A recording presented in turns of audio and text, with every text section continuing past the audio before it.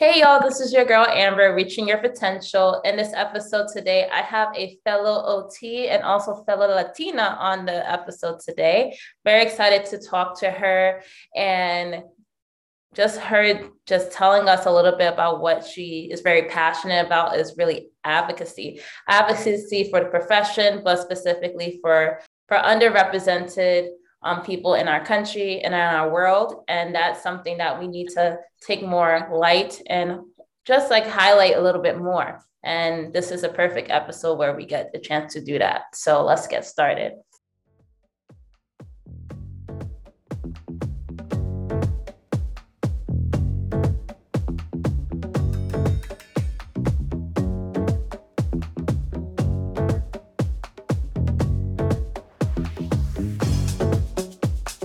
All right, guys. So on this episode today, I have Angela Fuentes on the podcast. She's going to introduce herself, tell us a little bit about her passion and how she got to OT and all that fun stuff. So everyone, meet Angela.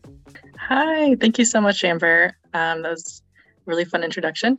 So let's see. I have been in OT this will be going into my 5th year.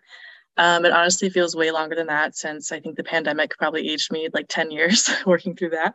But so I would say I got introduced to OT through my mom. She was a healthcare worker. She was a nurse. I remember she used to work with nurses in home care and would just say oh, I can really see you doing this. They're really fun and creative. And I think parents always want their kids to follow in their footsteps. But I think she also wanted me to kind of reach another level that she couldn't really get herself. She was really overworked in her job and had a really high stress environment. And I think she saw OT as an avenue for, me to kind of get another level of quality comfort in my work. And that did appeal to me because I saw the way she works and I was kind of put off by a lot of healthcare culture and stuff. But I knew that the caveat was going to be I'd have to get more education. And I was a first-gen college graduate in my family, in my immediate family.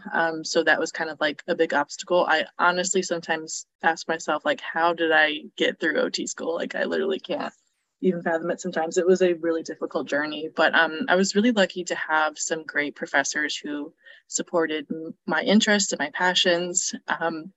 And to this day, I kind of still have moments where I, have that imposter syndrome, but I really have reframed the way that I think about it. And I've learned that, especially as a Hispanic OT, I think we're kind of put into this profession that's not always welcoming to us. And we have to sort of learn to not blame ourselves and kind of blame more of the education and the system that we work in.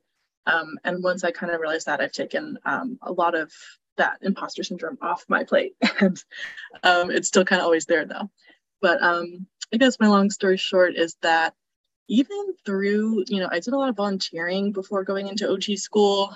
I did a lot of, just kind of non-traditional fieldwork placements. And even still in my actual practice, I sometimes question, if this is the profession for me. And I know that kind of sounds bad to maybe some listeners, but I honestly think that it's actually a very healthy mindset.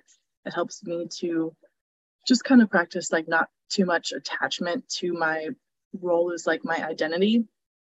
And I think that's especially important, from working through the pandemic and in this post-COVID world where we just see so much burnout in healthcare. I think I've learned to just not get stuck in a work environment that's not conducive to my lifestyle and my health and my mental well-being. And so that's kind of why I say I kind of always question the culture of OT. And I don't mean to do that in a way that's negative or critical, but it is definitely something that helps me to push past a lot of barriers that I've felt in my workplaces. And the current work that I do as an OT, I'm actually between jobs at the moment. I've been taking kind of almost like a leave of absence, although I'm not getting paid for it. And I left my job in school-based practice, which was largely teletherapy. It was a really amazing practice, and I really loved it a lot. I worked almost predominantly with a lot of newcomer children, so a lot of refugees and immigrants were mostly from countries in Africa, like Somalia or the Congo. And I learned so much, and I was able to apply a lot of like my like OT school research and like some of those non-traditional experiences I had. And it really taught me that there's so much opportunity for OTs to work in diversity and to work in also resettlement in a lot of different ways in the US. And despite that, I've kind of just realized like, okay, I think my time there was done. I spent 2 years doing that. And before that, I was working in a bunch of different settings like home care and skilled nursing. And a lot of those practices too, the common thread was working with a lot of underserved clients, historically marginalized persons. And so currently I'm just taking some time off and I'm getting ready to move abroad. I'll be taking a job in Australia pretty soon. I've never been there before. I've never even traveled abroad at all. But I just kind of realized like this is a great way to experience a different type of practice. And it's actually a really easy pathway too as an OT to kind of like get a work visa. So I've kind of just realized like, oh, this is a great way for me to kind of fully exercise the privilege of being a healthcare professional in a way that, can benefit my life too. And plus they have a universal healthcare system, and I'm really excited to experience how that could play a role in serving my clients. Also too, they do a lot of work in resettlement, a lot of research in resettlement. So I'm excited to kind of get exposed to some OTs that have been maybe doing this work longer than has existed here in the US. So I like to be really upfront about the fact that I'm taking time off, just because I feel like for me it's helps me to just recognize my burnout and to again practice that non-attachment to my role as an OT. I used to, when I'd be in between jobs, I feel a lot of guilt and angst about not working or not working enough. But I really am proud of myself for kind of letting go of some of that self-imposed guilt and shame and stuff. So yeah, I love to talk to students about that and just really be upfront about that reality for myself. But yeah, that was a really long-winded answer. No, it really answered a lot. Honestly, I want to just talk a little bit about even the part of you taking a break and knowing that you needed that break. And I commend you as well, because I did that. When did I do that? I did that in April of this year. I took a whole month off from working OT-based services, and it was well needed. Like I did a lot of traveling. I focused more on, my other projects that I had going on at the time. And it was such a great experience because I didn't realize how much pressure I put on myself when I was working full-time as an OT. So you even speaking upon it and saying like, I'm so relieved that I did it. Like, I'm proud of myself. You should be proud. And even anyone that is listening here that is feeling any sense of uneasiness, in sense of just feeling burnt out, and they just know that like, hey, I need to take a break. We're not saying to take a whole month. We're not saying to take a day or a week. Like, how much time you need to take in order to gather yourself, know when is the right time to go back to work, and you will enter or return back with a full cup versus giving from an empty one. And that's kind of like how I felt at that time too. So I do appreciate you speaking a lot on that. And then even to speak on what you're passionate about, I think, to be honest, I haven't heard any OT that really dives deep into serving people that are underserved, but specifically for those who are in the process of resettling. I really don't hear that at all. And just hearing you be so passionate about it and taking the risk to travel and to live in a whole new country, to be dwelling and living in like a space that is about universal health care, and then being around other health care professionals that will have the same passions as you, and you can really be like in it to really serve these people who need it most. So I am so excited for you. I definitely have to keep in contact with you to see how it goes, because I know you're going to do amazing things out there.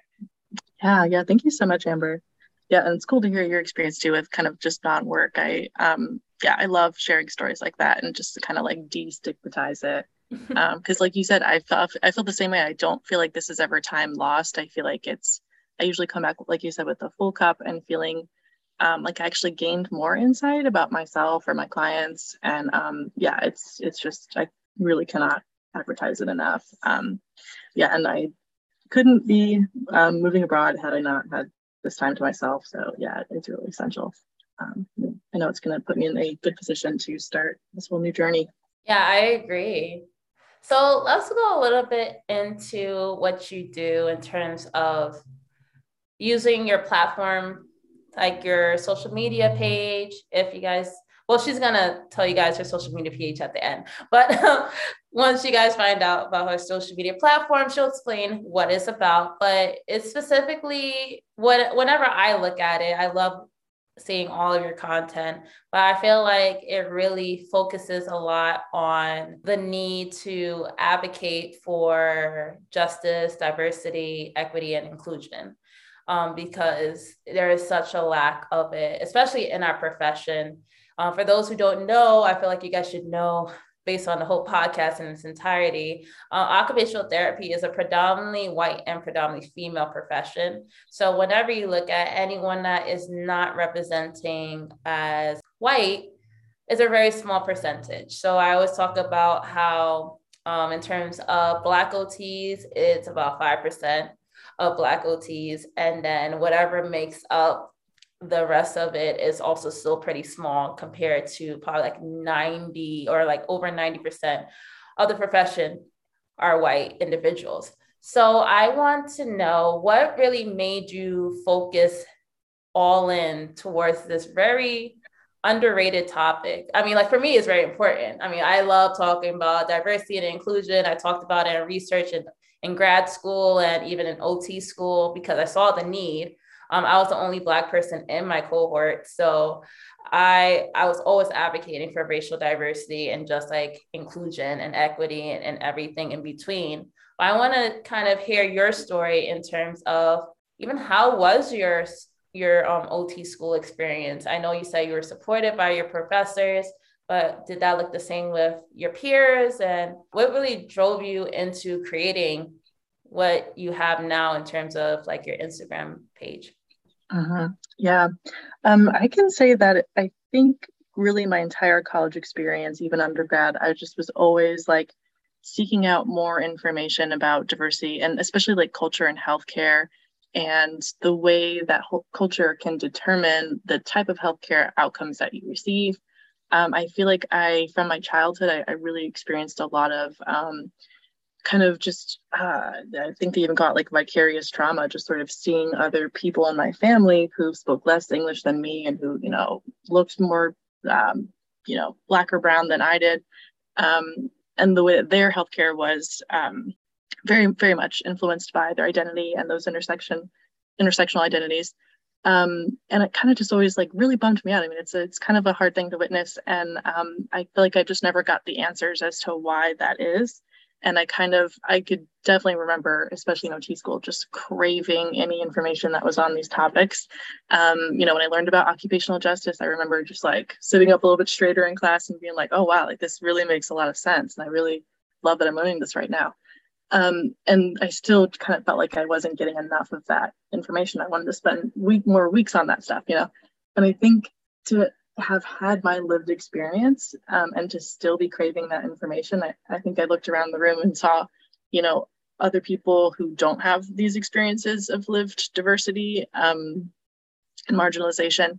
And I think just realizing, gosh, they must really be craving more of this. This must be very unknown to them. And so I kind of just knew that, yeah, if it was just me lacking it, then all of us were truly lacking it.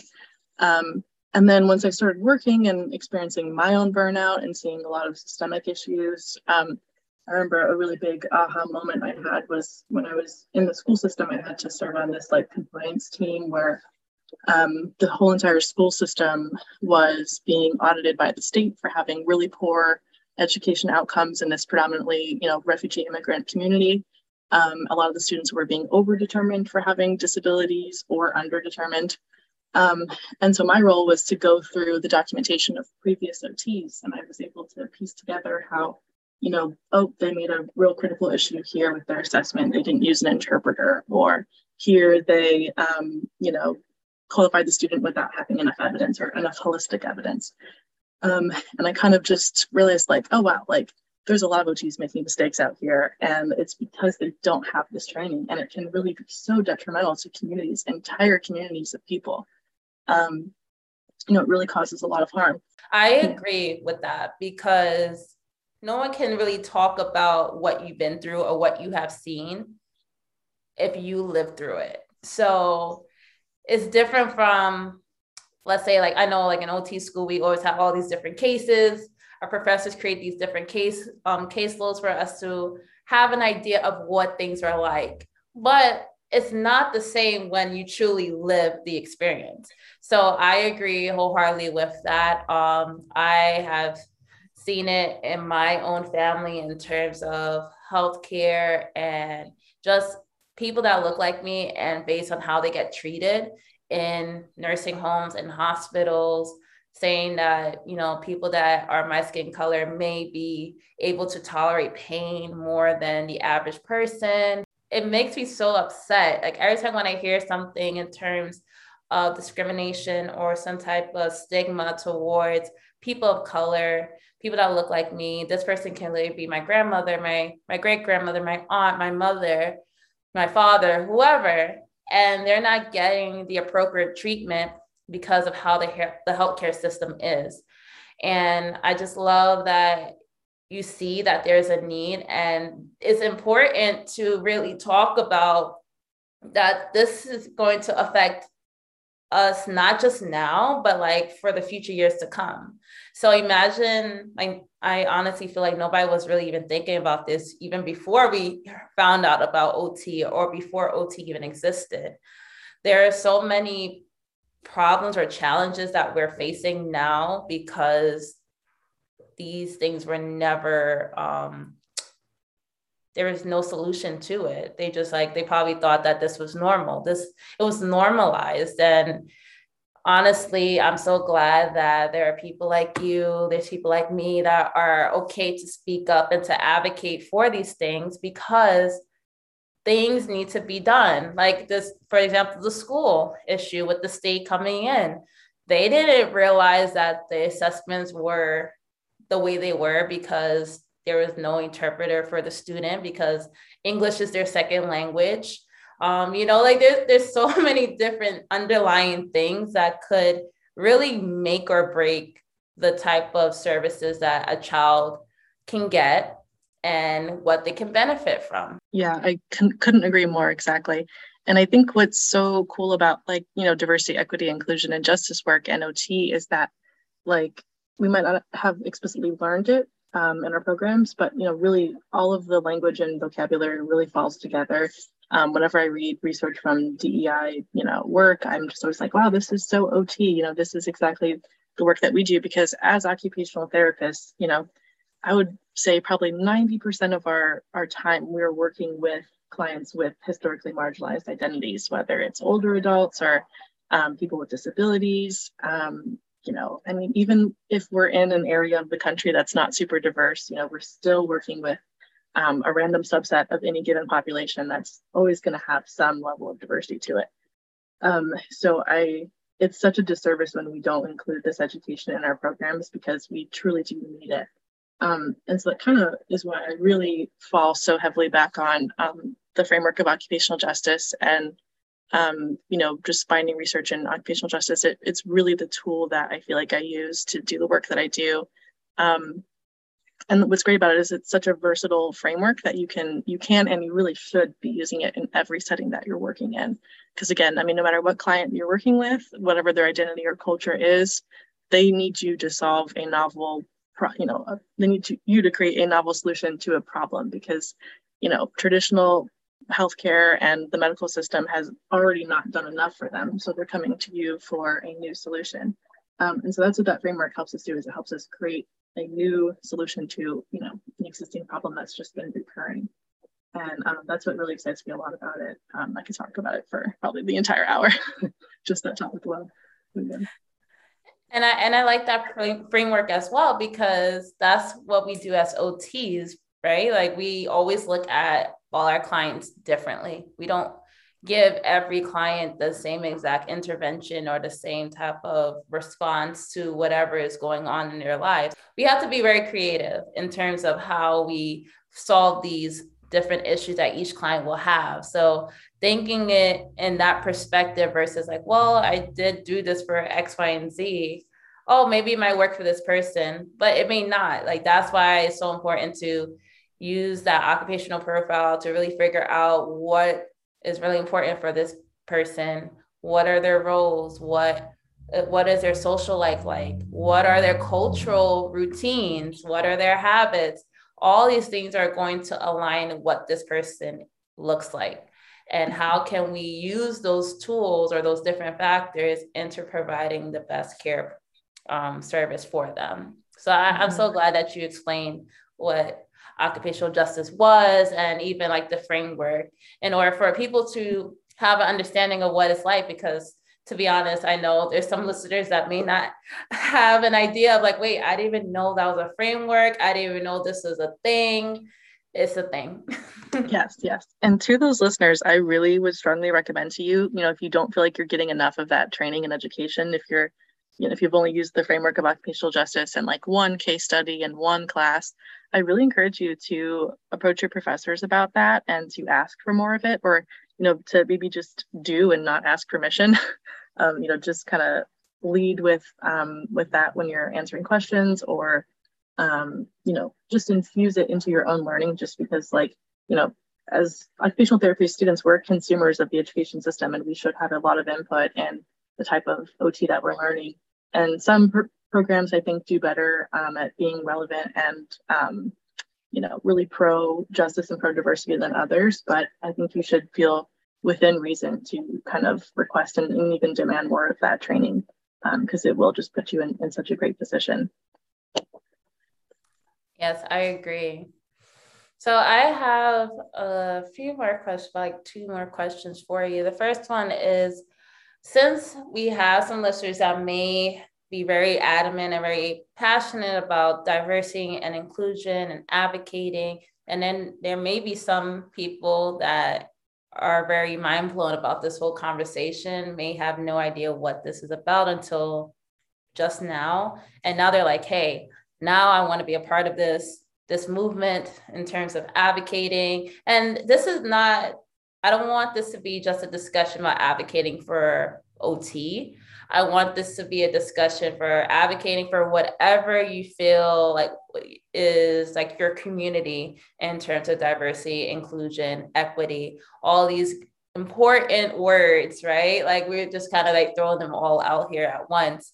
But even though this is an OT, quote unquote, OT podcast, we're thinking about everyone. We're thinking about all different communities who are affected by these same situations. But the question I do have for you is, for those listeners that may have no idea how to advocate for these specific things, what are some ways that they could start to advocate for whatever community that really needs to focus on like justice, equity, inclusion, diversity? Yeah. Oh, I really, really love this question. This is such a beautiful question. So I really think it's important to know, and what's cool is that the framework of occupational justice kind of tells us that, working towards justice and inclusion is a very systemic process. So it exists on different tiers. And it's really helpful to kind of break that down for yourself so that you can find a way to sort of make your most realistic impact and your most kind of lasting impact. And I use the term a lot of sustainability, obviously not replying or having to do much with the environment, but just more about, having an impact that's going to not burn you out, basically. And so to do that, it's really cool to think about it in 3 different tiers, just to kind of make it simple for yourself. You can either work at a micro level, which would be individual, just what's within your immediate circle. If you're an OT, that would be really focusing on your provider to client interactions. And as opposed to sort of just going through the eval sheet that you have at your workplace, really think about being mindful in a way where you're collaborating with the client and you're working on goals together, and your client knows what their goals are, no matter how jargony the terms are. You can break it down in a way that they can understand it. And if the client can't understand it, then maybe it's their caregiver that you would be doing this talking with. Also, just kind of using a coaching model as opposed to like a rehabilitative model can really have a big impact. Again, you're kind of sharing power with your client, and you're doing with them instead of doing to them, which can become a pretty kind of harmful sort of abuse of power dynamics historically in healthcare. Using trauma-informed practices can go a long way too, to be just really innovative and inclusive to your clients. So yeah, just kind of working on what's within your immediate circle. Also too, just thinking about, who around you can support you in your advocacy work? Is it friends and family? Is it a therapist? Is it other people at your workplace who share the same values and ideas as you? Really having a sense of who in your immediate circle can give you a strong playing field for becoming an advocate. And then from there, in the meso level, so this is like, going a tier wider, which would be, I like to think of it as mostly just your workplace. So, what supports do you have in your immediate workplace? Or sometimes, unfortunately, what supports don't you have? If you can identify those, like, oh gosh, I just don't have enough supplies, or, my assessment tools aren't normed for the language that my client speaks. I think I need to use a new assessment tool. Maybe the productivity standard is too high for you to be able to do work to the quality that you should. I've been in some situations where I've not had access to like a professional interpreter. And I've had to sort of advocate and talk to my boss about, how can we work towards this? This is a really important thing. And then again, sort of if you're a student, this could be just, your cohort. So just your immediate student program.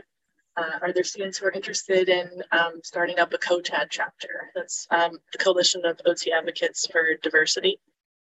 Again, also working with some of your professors, like that example I mentioned about, asking your professors to bring you more occupational justice content. That would be a great example of sort of staying in your workplace to advocate. And then from there, you can also do community advocacy, which could look a million different ways. And the sort of common thread with this is that it just affects like the largest amount of people possible. Like, for example, if you work in like skilled nursing, or maybe even like in the hospital setting, and you have a lot of patients who keep having recurring falls, and that's the huge, big reason that's been setting them back. Maybe you need to do some in-services with the STNAs or the nursing management to make sure that everyone in the facility knows how to do their part to prevent falls. And if we can all kind of get on the same page with that. Or actually something I've been doing some advocacy on lately in the sort of local refugee community is just being able to identify health hazards in people's homes, like exposure to lead paint. That can create such a huge array of health issues that can affect a child's education, their early development, their milestones. And instead of treating the downstream, a developmental delay, let's do some exercises for that. We're just going to jump right to the root of the issue, which is the lead paint hazard that's causing a lot of these delays. And that would be an example of community advocacy. I can give a million more examples, but breaking it down to just those 3 tiers can help you find an entry point. And you don't have to work at all 3 tiers all the time. You can start at any which one of them, whatever feels like it's going to match your current energy level or the resources that you have at the moment. So it's kind of a great sort of way to pick your path. Oh, that was great. I love that. I love how you kind of gave that visual idea of there's so many different ways that we could work in terms of advocacy for justice, equity, diversity, and inclusion, from a very personal level all the way down to something as big as a whole community. So I hope you guys learn a thing or two from this episode. I know I learned a lot as well, but I'm so grateful, Angela, that you came on the podcast today to just share a huge, huge importance for such an amazing topic and an amazing service that you do. And I know this is just the beginning of something amazing. So I thank you for everything that you're doing so far in our profession. Thank you so much, Amber. Thank you very much for sharing your platform with me. I'm really always excited to talk about these things. So thank you for giving me a voice here. Anytime, girl. And at the end of the episode, I usually allow my guests to share their social media, anything in terms of projects or businesses that you may have. This is the time to share with the audience. Okay, great. Yeah, so you can follow me on responsive_OT on Instagram. And then you can also either just check out my blog or become a subscriber for more early content at responsiveot.com. That's kind of been my real big passion project lately, is just to provide really digestible education for OTs in the field, students, OT professors, to just sort of consume research in diversity, equity, inclusion, and occupational justice. I also just give some updates on the type of work I'm doing. And yeah, I just really want it to be kind of a go-to resource page for people that want to know more about this work and who can share it with others. And I'm always open to opportunities to speak. I've done a lot of COTAD speaking. I am trying to work towards kind of monetizing it a little bit. I've learned to kind of preserve my capacity to talk about this work, especially when it's personal. And I really encourage anyone else to do the same. And I really hope that more of our COTAD chapters will be sort of inspired to allocate funds to their speakers who are sharing their diverse experiences. So yeah, I am open to that, but it's going to be a little tricky once I move abroad to be available on the US end. But I'm definitely open to collaborating and coming up with some creative ways to share content with more students. But yeah, that's pretty much it, I think. All right, sounds good to me. So you guys have Angela's information. If you have any questions, comments, or concerns about anything that was mentioned on this podcast, feel free to hit up Angela, hit up me. Any questions, we're here for the conversation. We're here for the discussion. Angela has so much information in terms of resources to start off your advocacy, or you just want to learn more about it. Her blog is great. Her Instagram is amazing. She breaks down all of these like complicated research topics that some people may not want to read because they just don't understand the jargon that's in it. But Angela does such a great job to make sure that people understand the main point on everything that she posts. So definitely take a chance to look at that whenever you get the chance to. But this is the episode with Angela. We were talking about justice, equity, diversity, and inclusion. We were talking about occupational justice and the framework. And that is how we really guide our services when we are working with populations that are underserved or underrepresented.